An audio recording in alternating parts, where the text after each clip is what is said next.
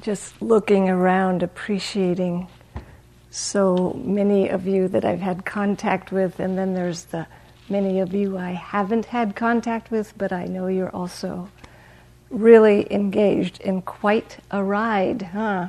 Anybody notice this is quite a ride? Yeah. I went to my first Vipassana meditation retreat 37 years ago. And at the time I was living in Humboldt County, and if you don't live around here, you might not know that Humboldt County is still considered a bit of an alternate reality. But in the 70s, in the 70s, it was definitely another world. And I we have a Arcata person here. So, I had my lifestyle that I lived, and my brother, who was a hard-working young attorney, loved to make fun of me and my friends for our work ethic. And, my work was that I led some women's groups and some wilderness vision quest retreats, and we did some other group things too. It was a time that could happen. So anyway, I came back from this retreat, and my big brother, 4 years older, says, well, where were you this time? And I said, I was at a 10-day meditation retreat in the desert. And he said, oh, you're at another vacation. And right, you get it. It's like, well, actually, there's no way I could begin to tell you how it wasn't a vacation. It was incredible. It was some of the hardest, some of the best experiences of my life. I didn't know then, but I was hooked for life. But the last thing I would call it was a vacation. And I think you know what I'm talking about. So I think that by this point in the retreat, most people here have experienced at least a few moments of difficulty, maybe one or two, and maybe a couple moments of just incredible opening or beauty or insight, and many moments in the middle of boredom or just neutral. And as Law said the other night, what we're trying to learn here is how to be present with our whole life, the whole thing. Not trying to pretend that we can cut out some part and just have the nice part. So by this time, 2014, most of you have heard of something called the First Noble Truth. But if you haven't, I'll remind you, the Buddha got enlightened, and then his very first teaching. This is a big deal. When an enlightened Buddha gives his first teaching, it's called the turning of the wheel. So what will this Buddha talk about? Heaven realms, devas, all the past lives, all the future lives. What will he say? So he says to his little handful of friends that were there who had known him a long time, he said, my friends, this life is filled with suffering. First noble truth. He said that, there's sickness, there's old age, there's death, there's all kinds of hurt and disappointment that goes on here. And I remember when I heard that, I was about 17 or 18, the first time I heard it, so many years before that retreat. And in my arrogant teenagehood, I remember thinking, the Buddha is wrong. He's this old, outdated guy. He doesn't get it. 17-year-old me gets it. It's not all suffering. So we call that denial. We call that not ready to face the facts. I just wasn't ready to accept how vulnerable it all is, how vulnerable we are, how vulnerable our earth is. I wasn't there yet, so I was resorting to the very favorite, or one of the top favorite pastimes of humans in the face of something hard: deny it. Say they're wrong, right? So the Buddha goes on to the second noble truth. The second noble truth, he said, the cause of the suffering is not the fact that everything is impermanent, which it is. That's not the cause of the suffering. The cause of the suffering is that we take this fist and we try to grab on and hold on to things that are impermanent to try to find happiness and peace. So it's kind of like if you were ever on a rope tow skiing and you took on, without gloves, and you tried to hold on to the rope and you get a rope burn. That's the suffering. The burn of attempting to hold on to something that you can't hold. The flip side of that grasping, causing suffering, as the Buddha went on, was it's the same energy, it's just the flip side, and we've been mentioning it. Somebody's mentioned it at every Dharma talk. There's the grasping, and then there's the aversion. So it's still the fist, it's the fighting against how it is. So either I've got to have it like this, or I don't want it like this. But the Buddha is saying that's actually why we suffer. So at retreat, it can get very subtle. I don't know if you've noticed yet. You can be sitting, it can be getting quite quiet. Maybe you're just a little tired and you think, oh, if I just had a little caffeine right now, I'll just take a walk. If I could have a little caffeine, then I could meditate better, then I could be happy. Then I'll be happy. Or if I just had one of those beanbag cushions like that person has, then I could sit in that position longer. Then I could meditate. Then I would be happy. So we do all this story, and it can get subtle. You can also, I'm sure, relate to the one where you're sitting there. This is the opposite side. This is the fighting, the resisting. It says, I would be happy if they would just ring the bell. Just... Why isn't that person ringing the bell now? And all sorts of aversion can go at the poor person who's near the bell. Because they are the source of your suffering, and obviously they're letting this meditation go on way too long. Yeah. So, grasping and aversion. So luckily, the Buddha goes on to the third noble truth. And he said, even here, in this realm of all this impermanence, change, all this place where there's so much loss and disappointment, if this tight fist of grasping is the cause of our suffering or fighting with life, then it's this opening, letting go, that brings peace, this accepting. And it's really an opening of the body, of the heart, of the mind, learning to open rather than close to life as it is. And you noticed, I'm sure you've noticed, that's easier said than done. But I imagine many of you have had, I would go so far as to say everyone has had moments at this retreat, whether or not you know it, where you're not entangled in a struggle. You're not grasping, you're not pushing something away. And when we're not in that activity, it's that whole fighting against how it is in this moment, the whole little cage of what we call the small or the separate suffering self opens for a moment or a minute or an hour. A lot of times people will feel it during metta, and suddenly there's just a whole different point of view.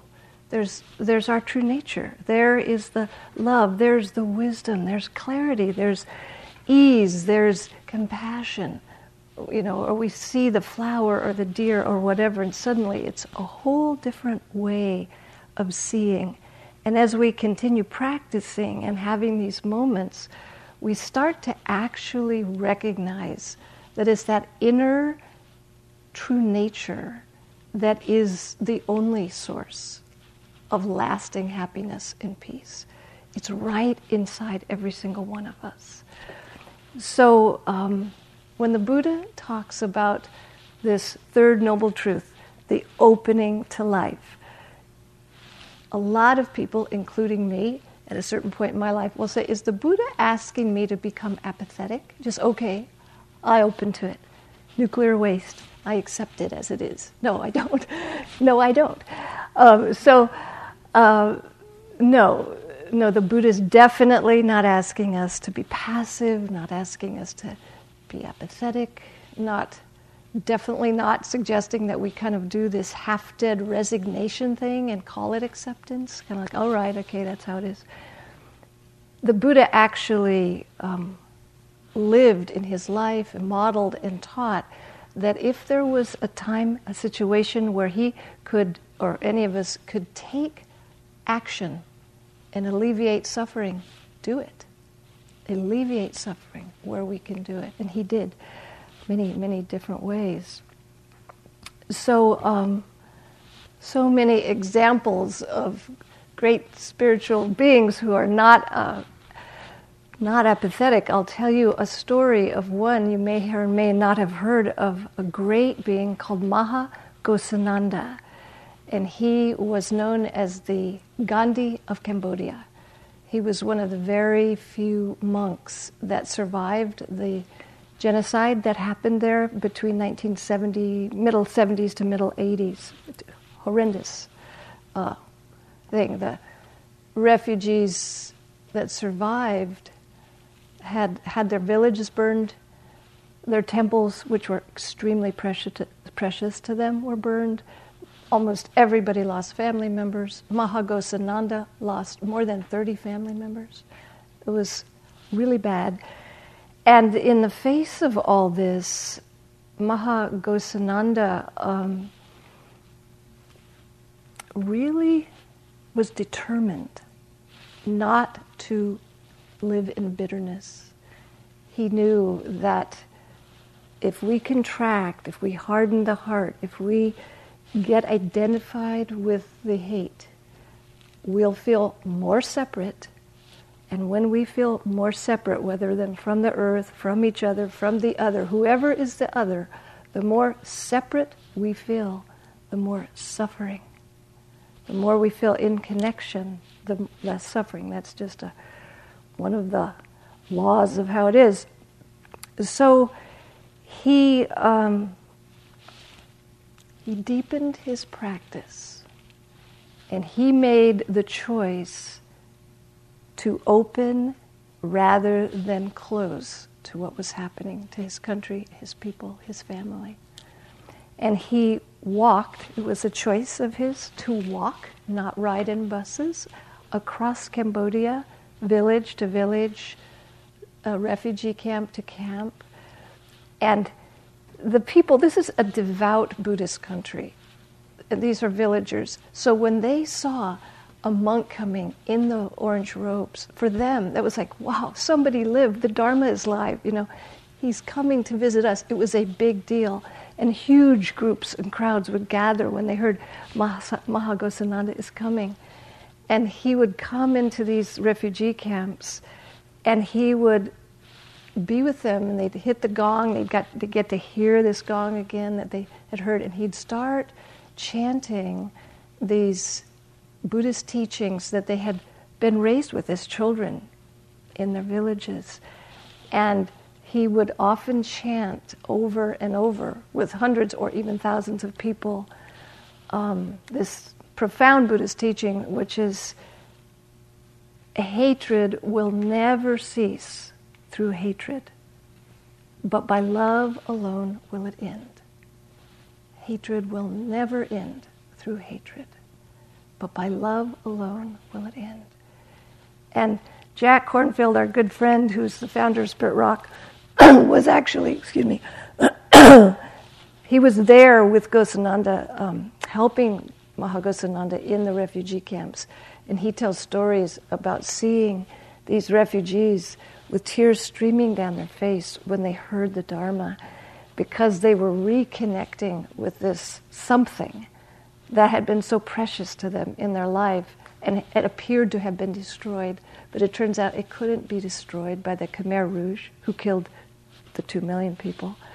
They were reconnecting with the Dharma that was big enough and deep enough and wise enough to hold them and guide them through this tragedy.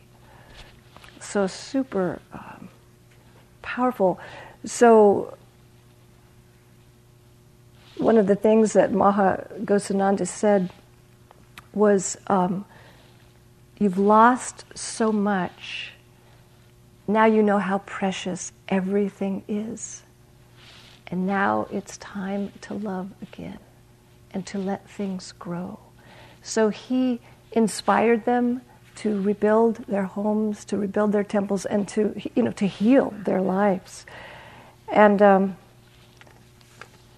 one of the things that Mahagosananda said, sort of a challenge to all of us, is if we can't be happy in spite of our difficulties, what good is spiritual practice? So that's kind of a steep challenge, isn't it? I mean, that is extremely advanced spiritual practice, what those people were dealing with, what he was dealing with. And I hope that nobody in this room, nobody that we know, we hope, will ever have to practice and apply our practice in such extreme conditions. We really hope that. But we also know that the first noble truth is true. Little 18-year-old Debbie was wrong. The Buddha was right. Every one of us are going to have to deal with our share of the inevitable stuff of life. That's just the deal here. So we practice now. We practice now because who knows? So one of my really beloved teachers, Stephen Levine, used to say, he said, practice is a little like going to a gym. You start with a 3-pound weight and you get a little stronger, and then a little later you maybe pick up a 5 or 7, maybe eventually you get to a 10-pound weight. He said, practice now while you've got these conditions, because eventually everybody's going to have a 200-pound weight. It was a death and dying retreat. But he was saying, this is the time. If you have a cold, practice with your cold. So we practice, in order to develop this opening rather than closing, we practice mindfulness, this thing that we say again and again, over and over. We say, we become present. We see clearly just what's so, just right now, just this moment. Oh, restless. And then it's not like, oh, restless, that's bad. It's like, oh, restless. It's that moment of seeing and simultaneously opening. To this a second, restless. Or, oh, this is aversion. I hate this. Ah, aversion. Opening to aversion. That's a good one. So I'll tell you a story about a young adult who opened to aversion. This is not at this retreat, but it was a recent retreat that I taught. And he came in and said, he was really frustrated and irritated. He said, I have this weird headache. He said, I'm not a headache person. I don't get headaches. But this headache, I'm fine. When I'm walking, I'm eating, there's no problem. I sit down. As soon as I start getting concentrated, I have this headache. As soon as the bell rings, the headache goes away. You're saying that, you're laughing because you had that, right? Yeah, isn't it magic? The bell rings. Where did that go? Oh, okay. Well, so he's saying there's this headache, and he's really frustrated. I can't really practice, and etc. So he said, well, are you open to being... We'll just do a little exploration. And in my groups, we were doing these sort of guided exploration, meditative inquiries. I assume that was happening in some of your other groups. So I said, how about if you close your eyes and we just explore a little with what's here right now? Okay, he was like, yeah. So present, describing this sense of pressure in his head, this heat, this irritation, this being present. Can you be present for just one moment? And so several moments of being present with this headache, and something interesting happened. It was really interesting to him and to me and to the whole group. And he said, I just got really tight in my stomach. I said, well, that's interesting. Let's be present with tight stomach. What happens? What does it feel like? Where is it? So he's practicing being present with this tightness in his stomach, this fist. And there's a certain sort of feeling that you can all kind of relate to. It's in the group. A person's kind of meditative. They're kind of getting present. And suddenly, his eyes pop open, and he sort of blurts out, "I did something really stupid when I was 16. And I say, "Okay." And then he goes on, and it was definitely like intense. He said, "And I don't want to talk about it. And I have been trying not to think about it for 10 years. And the reason I don't want to talk about it is the damage is done, and there's nothing I can do to fix it, so it's better to not think about it, not to deal with it." So I said, "Okay, remember in this practice we're doing, there's no expectation that you're supposed to deal with something. There's not a should. There's just being with right now. So what if you just sense your body and feel what the I don't want to, the resistance feels like? Are you open to that?" And he says, "Yeah, resistance." And he goes and he says, "It feels like a fist in my stomach." And he was able to sit there with this fist in his stomach for several moments. And then again, this one he didn't pop his eyes open, but he kept blurting out these pieces of content which weren't being asked for, but that was what was coming. So he was being with this tight thing, and he blurts out, "I'm really afraid of facing how ashamed I am." And I said, "Well, you don't actually have to face how ashamed you are. How about if you just experience the fear that you're having in this moment? Are you okay with that?" So he said, "Okay." So he sat there and he described this shaky feeling in his stomach. And it was powerful. And for any of you that even spent a few moments sitting, being present with fear, it's powerful. And he did it. I reminded him, as I reminded you the other day, when we're sitting with real fear, we always bring that quality of kindness to join the awareness, because fear is scary. So you can guess what's about to happen. He blurted out the next thing that he wasn't wanting to talk about. He's just sitting with the fear in his stomach, and he goes, "I was drunk. And I wanted to impress my friends." And he said, "The other person forgave me years ago, but I can't forgive myself." And then he was quiet, and then he just started to sob. And for like less than a minute, but a minute of complete racking sobbing is a lot. And he's a large guy, so it's like his chair was almost shaking. He just sobbed for about a minute. And the whole group was sort of like, whoa, this guy is just letting all this stuff come out. So he sobbed, and then he just got completely quiet. And you could just see him. He just relaxed, and the whole room actually got very, very quiet, and we were all just sitting with him in this quiet space. And so I said, "Well, can you describe what's happening now?" He said, "I feel this deep, quiet, peaceful feeling in my whole body, in my mind." And he said, "It's like open space and totally peaceful." And he was just sitting in the whole room. You could actually feel this peaceful openness. And then several moments after he just sort of soaked in that, he said something like,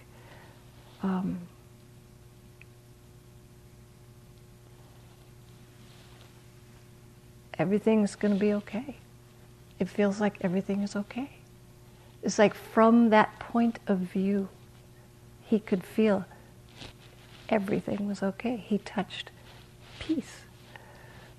So when he was finally able to meet resistance, all the stuff he met with awareness and kindness, this ball of energy, this thing he'd been avoiding, denying, was able to unwind.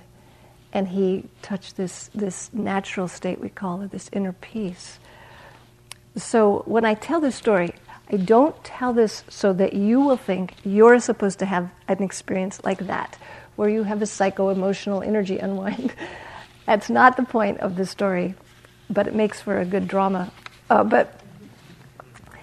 As I keep saying, there's no supposed to, but I'm sharing it because it really shows how mindfulness is just opening to this moment, the what's actually happening right here, right now, not into what it should be or what it could be or how it's just this. And that includes opening to being closed. That's when he sat with the resistance. So opening to aversion. So in the frame up of those noble truths, first noble truth, he was definitely suffering when he came in. The second noble truth, the cause of that suffering was that fighting fist, fighting with life. I don't want to see this, feel this, know this. So he'd been suffering a decade about it. The third noble truth, when he finally was able to open to his resistance, to his fear, just to what was happening, he got to taste this larger possibility that's inside of all of us, what we'll call a sense of peace. So it's kind of like a weird joke. Why didn't somebody in first grade tell us the formula? If we resist it, it persists. If we open to it, we feel relief. But we're just totally conditioned on the opposite. You know what I mean? We're conditioned to avoid pain. And this amazing Dharma shows us the opposite. So here's a poem by Jennifer Wellwood. She says, willing to experience aloneness, I discover connection everywhere. Opening to my loss, I embrace the universe. Opening to my loss, I gain the embrace of the universe. Surrendering into emptiness, I find fullness without end. Each condition I flee from pursues me. Each condition I welcome transforms me and becomes itself transformed into its radiant, jewel-like essence. So in this training, where we train to open rather than close to life, which is the opposite of our organism's conditioning, so it's a training, we develop mindfulness, we develop metta, and we also really learn to use wise intention. So I'm going to tell you about an intention that has been profoundly influential in my journey. When I was a young adult, long ago, I was desperately seeking my beloved, who would be my life partner. And I had the list, he has to definitely be into Dharma, and he has to definitely like wilderness, he definitely has to like Bob Marley, as Oren said, and he has to like to dance, and he has to be really fun, and there was quite a list. It didn't even dawn on me in the humble days in the 70s to even consider on the list that he would have a job. And so that had to be dealt with later, and it was eventually. That was its own little journey. So anyway, I did find this person, and we had this very humble wedding. And the day after the very, very humble wedding, it's its whole story. My brother, my beloved brother, was there, the lawyer.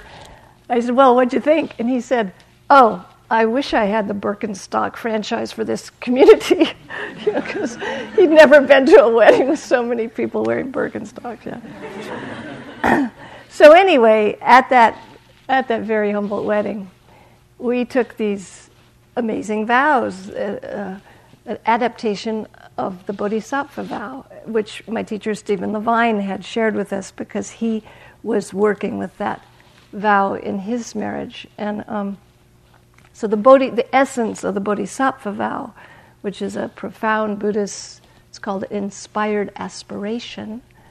The essence of it is that the Bodhisattva says, I vow to use whatever may arise, even if the sun should rise in the west, I will use that for my own awakening and in order to benefit all beings. So it's a lofty vow. So Stephen had applied it to relationship, and so in our wedding, very sincerely, we really meant it. I vow to use whatever may arise in our journey together, our marriage, for our awakening and to benefit all beings. So, very sincere and so deeply clueless, I mean, how could you begin to imagine? There's no way to know what's the whatever. It's everything, I'm going to open to that and awaken and serve, oh my God. So luckily now I can love that Debra and Geo from back then, because we realized that the Bodhisattva vow isn't even intended to be something that is achieved. It's an aspiration for the heart. So anyway, we took the vow, and little did he know that I would end up getting a chronic illness, which would have this huge impact on our life for decades. Little did I know that his family history of addiction, drug addiction, would come and visit our house for several years. Didn't plan for that when we made that vow. So we would sometimes laugh, other times not so funny, but we might laugh and say, remember when we said the whatever arises? I didn't mean this. I meant whatever arises except this. Right. Sure. That just wasn't, that clause wasn't in there. And, yeah.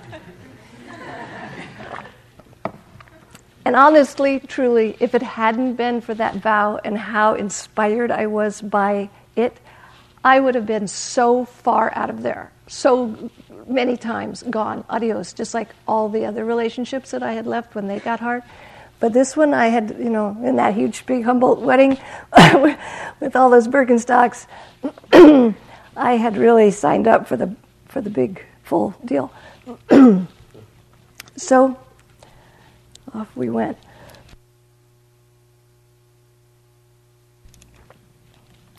So over and over, because of the commitment, because of the vow, we kept somehow, with various amounts of courage and truth and suffering, etc., we kept finding our way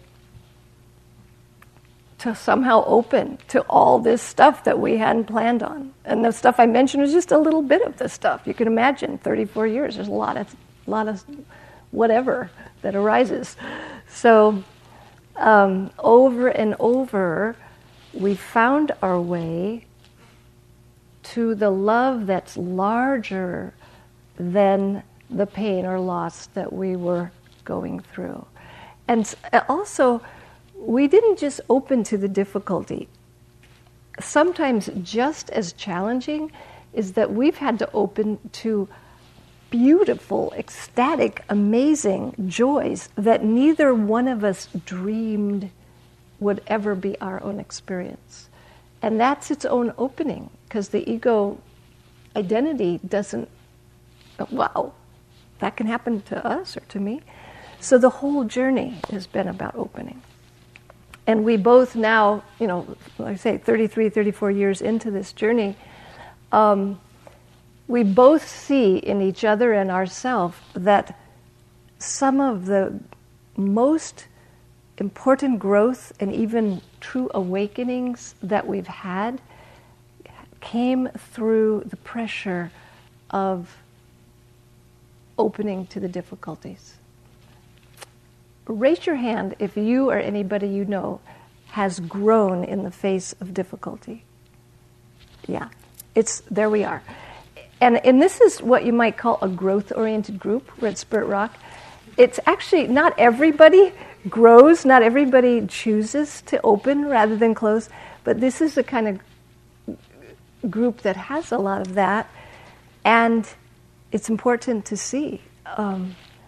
So I sometimes wonder if we individuals, certainly this kind of community, if we experience fairly reliably having a lot of our most best growth come from individual personal difficulty, what might happen as humanity faces the environmental crisis? What might happen? What if that was also going to be a place where we'd grow to things we didn't even know we could do? God, I hope so. So, how can we apply the Dharma teachings to the fact that we're living on a beloved planet that is heating up? And we all know all the, fill in the blanks, what that means. So we don't just need the earth because of every meal we'll ever eat and every breath we'll ever take. We love the earth. You probably, I'm speaking for, I think, most of us in this group love the earth. And we walk around on retreat, and when we're meditating, and suddenly it's like, oh my God, that lizard, I love that lizard. Yeah, really, like, oh my God, I had no idea I could love a lizard like that. Or, how many people have ever fallen in love with a turkey? Right, at Spirit Rock. It happens. We hear about it all the time. Oh my God, that turkey changed my life. The gobble happened at the very moment, so we love the earth. So I'll share what would a Dharma talk, especially one relating to the earth, be without a Mary Oliver poem? So I'll share. This morning, the green fists of the peonies are getting ready to break my heart as the sun rises, and they open pools of lace, white and pink, and all day the black ants climb over them, boring their deep and mysterious holes into the curls, craving the sweet sap, taking it away to their dark underground cities. And all day, under the shifty wind, as in a dance to the great wedding, the flowers bend their bright bodies and tip their fragrance to the air and rise their red stems, holding all that dampness and recklessness gladly and lightly. And there it is again, beauty, the brave, the exemplary, blazing open. Do you love this world? Do you cherish your humble and silky life? Do you adore the green grass?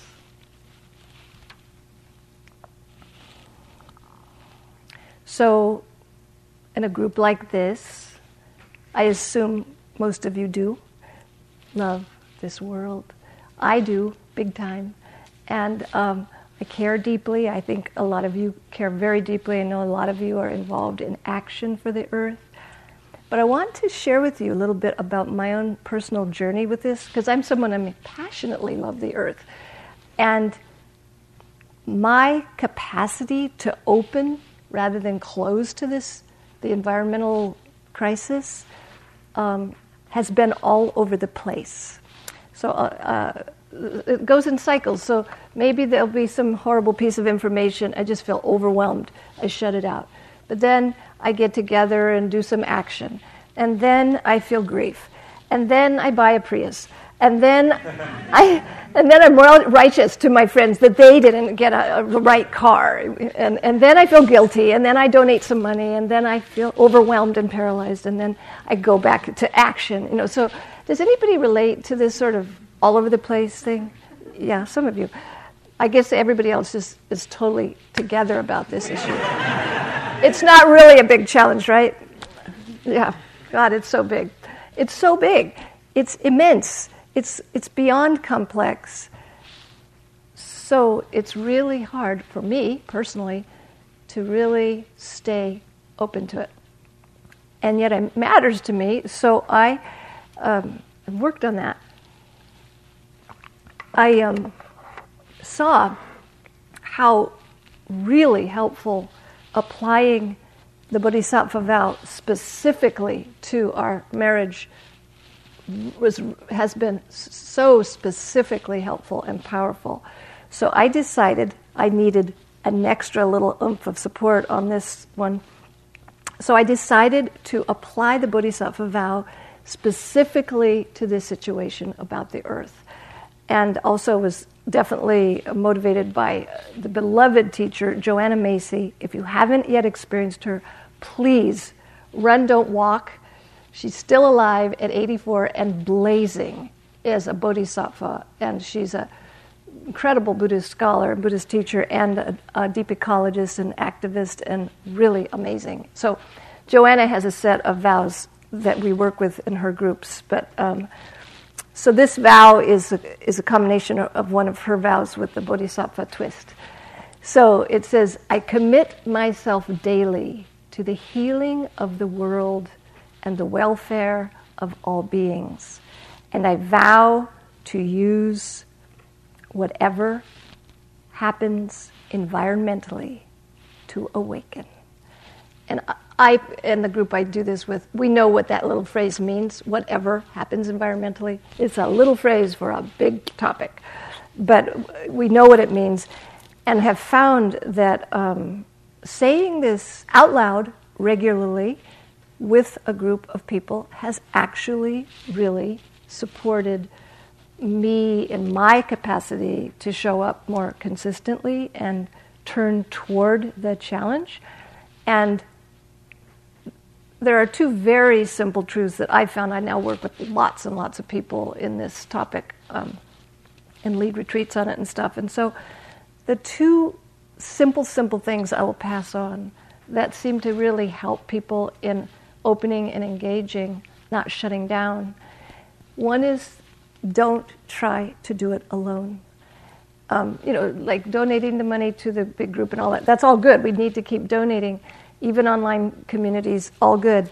But if you can get in a room or not out, or outside with a group of humans actually physically present, you'll be amazed what can happen when you take on this topic when you're with a group of people.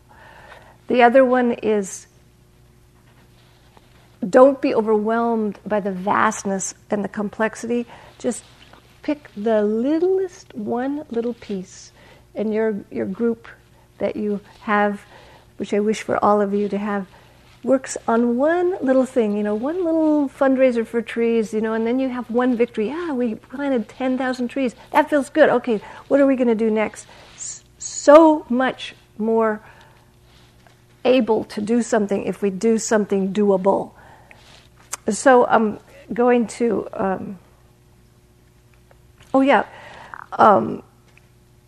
so in this, I'm in two different practice, we call them practice action groups. Joanna calls them study action groups, and then we, the Dharma ones, are practice action groups. And we sit together, meditate, and then our Dharma talk is that we work on our project together. And there's all kinds of resource sharing and education, and sometimes we need to hold a space while somebody deals with a feeling, because we know that if we avoid these particular set of feelings about what's happening to the earth, it jams up our capacity to respond. It jams up energy. So we hold space for that sometimes. And we have found at these groups, and lots of other people, because I'm in a network of many of these groups, have found this interesting thing, which is that being together with a group of humans physically present, dealing directly with an issue, sets loose a tremendous energy. And sometimes you could even call that energy joy. And it's a very weird word to use in relation to one of the very worst things that's ever happened, and will certainly be the biggest challenge in your lifetimes. There's no kidding about that. So how could there be joy? It's not the joy that our little fundraiser is going to save the world. There's something about shifting into collective action that, on behalf of life, that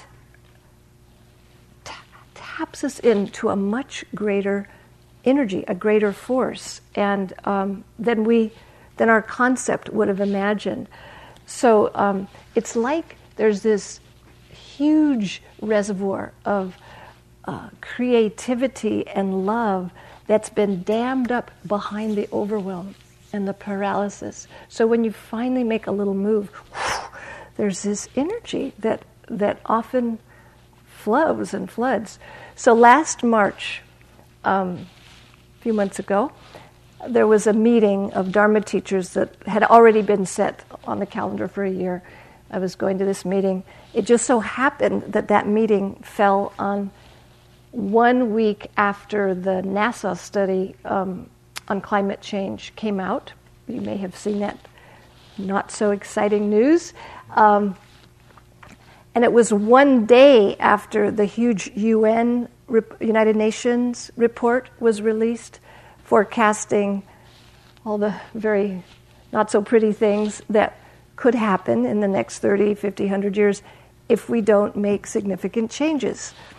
So that was a powerful week. It actually made finally the front page of the New York Times. It was such big news. You probably all know about what I'm talking about. So the Dharma teachers, we did our meditation stuff. Then we broke into small groups that day. And our small group, people were sort of reeling from the intensity of this information and the volume of it. And in the group, we were dealing with how do we as Dharma teachers be with this? How do we help our students with it? What do we do about this? How do we be with this? So the very first person that shared, it was kind of like this person had a sort of heavy shroud on, and this person said, it's hopeless. The experiment failed. There's nothing we can do. And so we heard that, understandable. We've all felt it at times. Then we went on. Each one, there's like 10 or 12 people in the group. And some people shared intense feelings, emotions that they were having. And that's its own power if you're in a group where that happens. Some people shared about really extraordinary projects they're involved in, really inspiring projects. One person said something like, well, if this is all going to come down, like what the report said could happen if we don't change, then I really feel motivated to support my Sangha to be able to meet it with as much compassion and equanimity as possible. Another person said, reminded us of the Paul Hawken study. I don't know, did you hear? Have you raised your hand if you know about the Paul Hawken? Not there? Oh, darn, I should have looked it up and got the numbers, but maybe you know the numbers. Okay, Paul Hawken, this was maybe 5-7 years ago, did this big international, worldwide study trying to count the number of social action and environmental groups on the whole planet. He thought he would find a few 100,000 groups, and when he got somewhere over 1 million, he said, whoa, this is so much more than I expected. And that was years ago, and there's way more now. So that didn't make the front page of the New York Times. But that kind of thing will eventually. Another person shared some really exciting scientific information that none of us knew, that also didn't make the news. So the next go-round in the group of Dharma teachers was what action we might like to take. And that was quite powerful to feel the impact that we could have working together as a committee, as a practice action group, what kind of impact we could have. So by the very end of the group, the person who started feeling the shroud, the hopeless feeling, he was beaming. He was all lit up. And we're looking at it and he said, I get it. I'm in. Let's do whatever we can do. And we're all just cracking up. We're laughing. And here was this energy again that I've come to see. This happens. And we were laughing, and here we were dealing with the heaviest news. And there was all this lightness. And we, besides the humor over the person's, sort of shifting from hopeless to let's go, there was a kind of surprise in the group that by the simple act of being together, turning toward this problem, not being too busy or not talking about all the stuff we talk about at these meetings, but just turning toward it, how surprised we were that it was so enlivening, so energizing, so dynamic. And it was people were saying, wow, I didn't think this would be like this. So this is something we're definitely noticing. This practice action group seemed to unleash creative energy. And it's almost as though, nobody says these words, but you're there, and I know that many of you have had these experiences, that we realized we couldn't even begin to face off Goliath unless we do this together. So there's an energizing, a sense of empowerment. Well, we are going to do our best to do this together. And then there's an empowerment that happens. But it's even more than that. And I'll read something from Joanna Macy. So Joanna, one of her books is called World as Lover, World as Self, and she's really encouraging us through Buddhist practice, through life practice, through loving the earth practice, to expand beyond this little me identity self and to really begin to recognize our self as the planet, our self as interconnected. So she says, with this extension, this greening of the self, we can find a sense of buoyancy and resilience that comes from letting flow through us strengths and resources that come to us with continuous surprise and a sense of blessing. There is a deep, deep kinship in us beneath the outer layer of our neocortex, or what we learned in school. There's a deep wisdom, a bondedness with our creation, and an ingenuity far beyond what we think we have. When we expand our notions of what we are, we will have a wonderful time and we will survive. So I think everybody here knows what it's like to feel shut down to this topic, I'm assuming. And we have a feeling for how bad things could get if we all collectively turn away in denial. The first noble truth saying, don't be in denial. If we just all look away, not really happening, that could go kind of dark. But what we don't yet know is what is possible when millions of people turn toward this and choose to open to how we love this world. We don't know what's possible.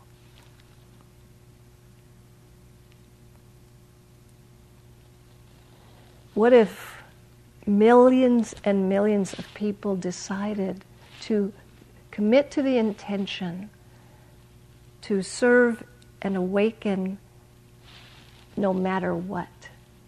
Not based on knowing what the outcome will be, based on the intention to serve and awaken. And what if you, and I mean every one of you, any one of you, what if you had the opportunity sometime in the future, like Gosananda, to be there for groups of people who had been in their darkest hour? What if you are someone who's going to help them reconnect to the greater truth and to their heart and to love? Why not you? When Gosananda was your age, I don't know for sure, but I would bet money that he didn't have a clue he was going to be the Gandhi of Cambodia. He was a Buddhist monk. He was practicing the exact same practices you're practicing. He was sitting and walking and practicing, training. So we practice now in this, as we said, in the Bodhisattva gym. We lift up these 5 and 10 and 15 pound weights. So if we're sitting and we have a moment of being able to open to a loneliness or a knee pain, that moment, we are training. And every moment that we meet ourselves or someone else with kindness, with compassion, with forgiveness, we are training. And we are training our body, our heart, our mind to open rather than close, no matter what. That's the training. And the truth is, we don't know how this is going to play out. We don't. But we get to choose, we get to make inspired aspiration. We can have intention about how we will be with it. So I'm going to finish tonight with a very beautiful aspiration prayer that our beautiful living Bodhisattva, the Dalai Lama, says every day. And you might imagine what would happen if you said or chanted this or something like this every day, if it was running through your stream of consciousness. And I hope, trust you all have a sense that the Dalai Lama is not just a figurehead. He is so the real deal. He is remained loving and nonviolent and wise and joyous in the face of the worst planet Earth can shove at somebody or a country. And he's done that not just for Tibet, but he belongs to the world. He shows up all over helping everybody. I've been with him when he's working with gang youth. I mean, he's just he's known as the Bodhisattva of compassion. So this is what he says every day.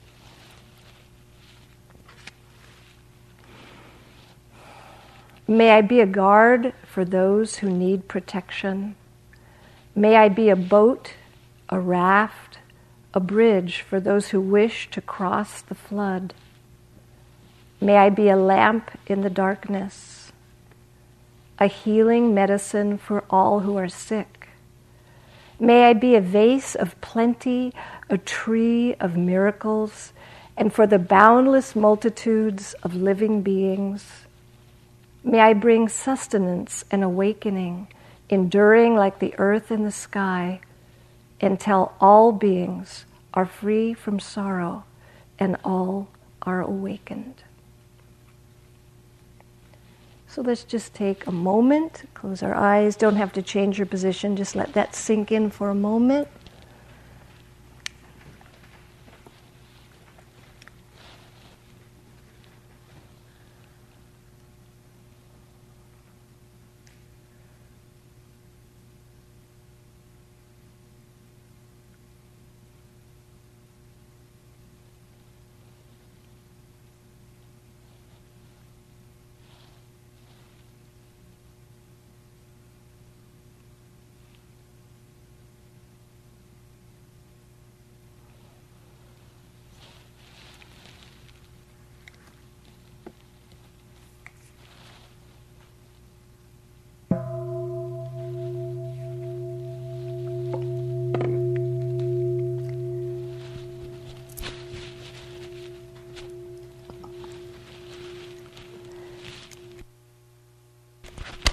So you have this half hour to walk and really enjoy the beautiful evening.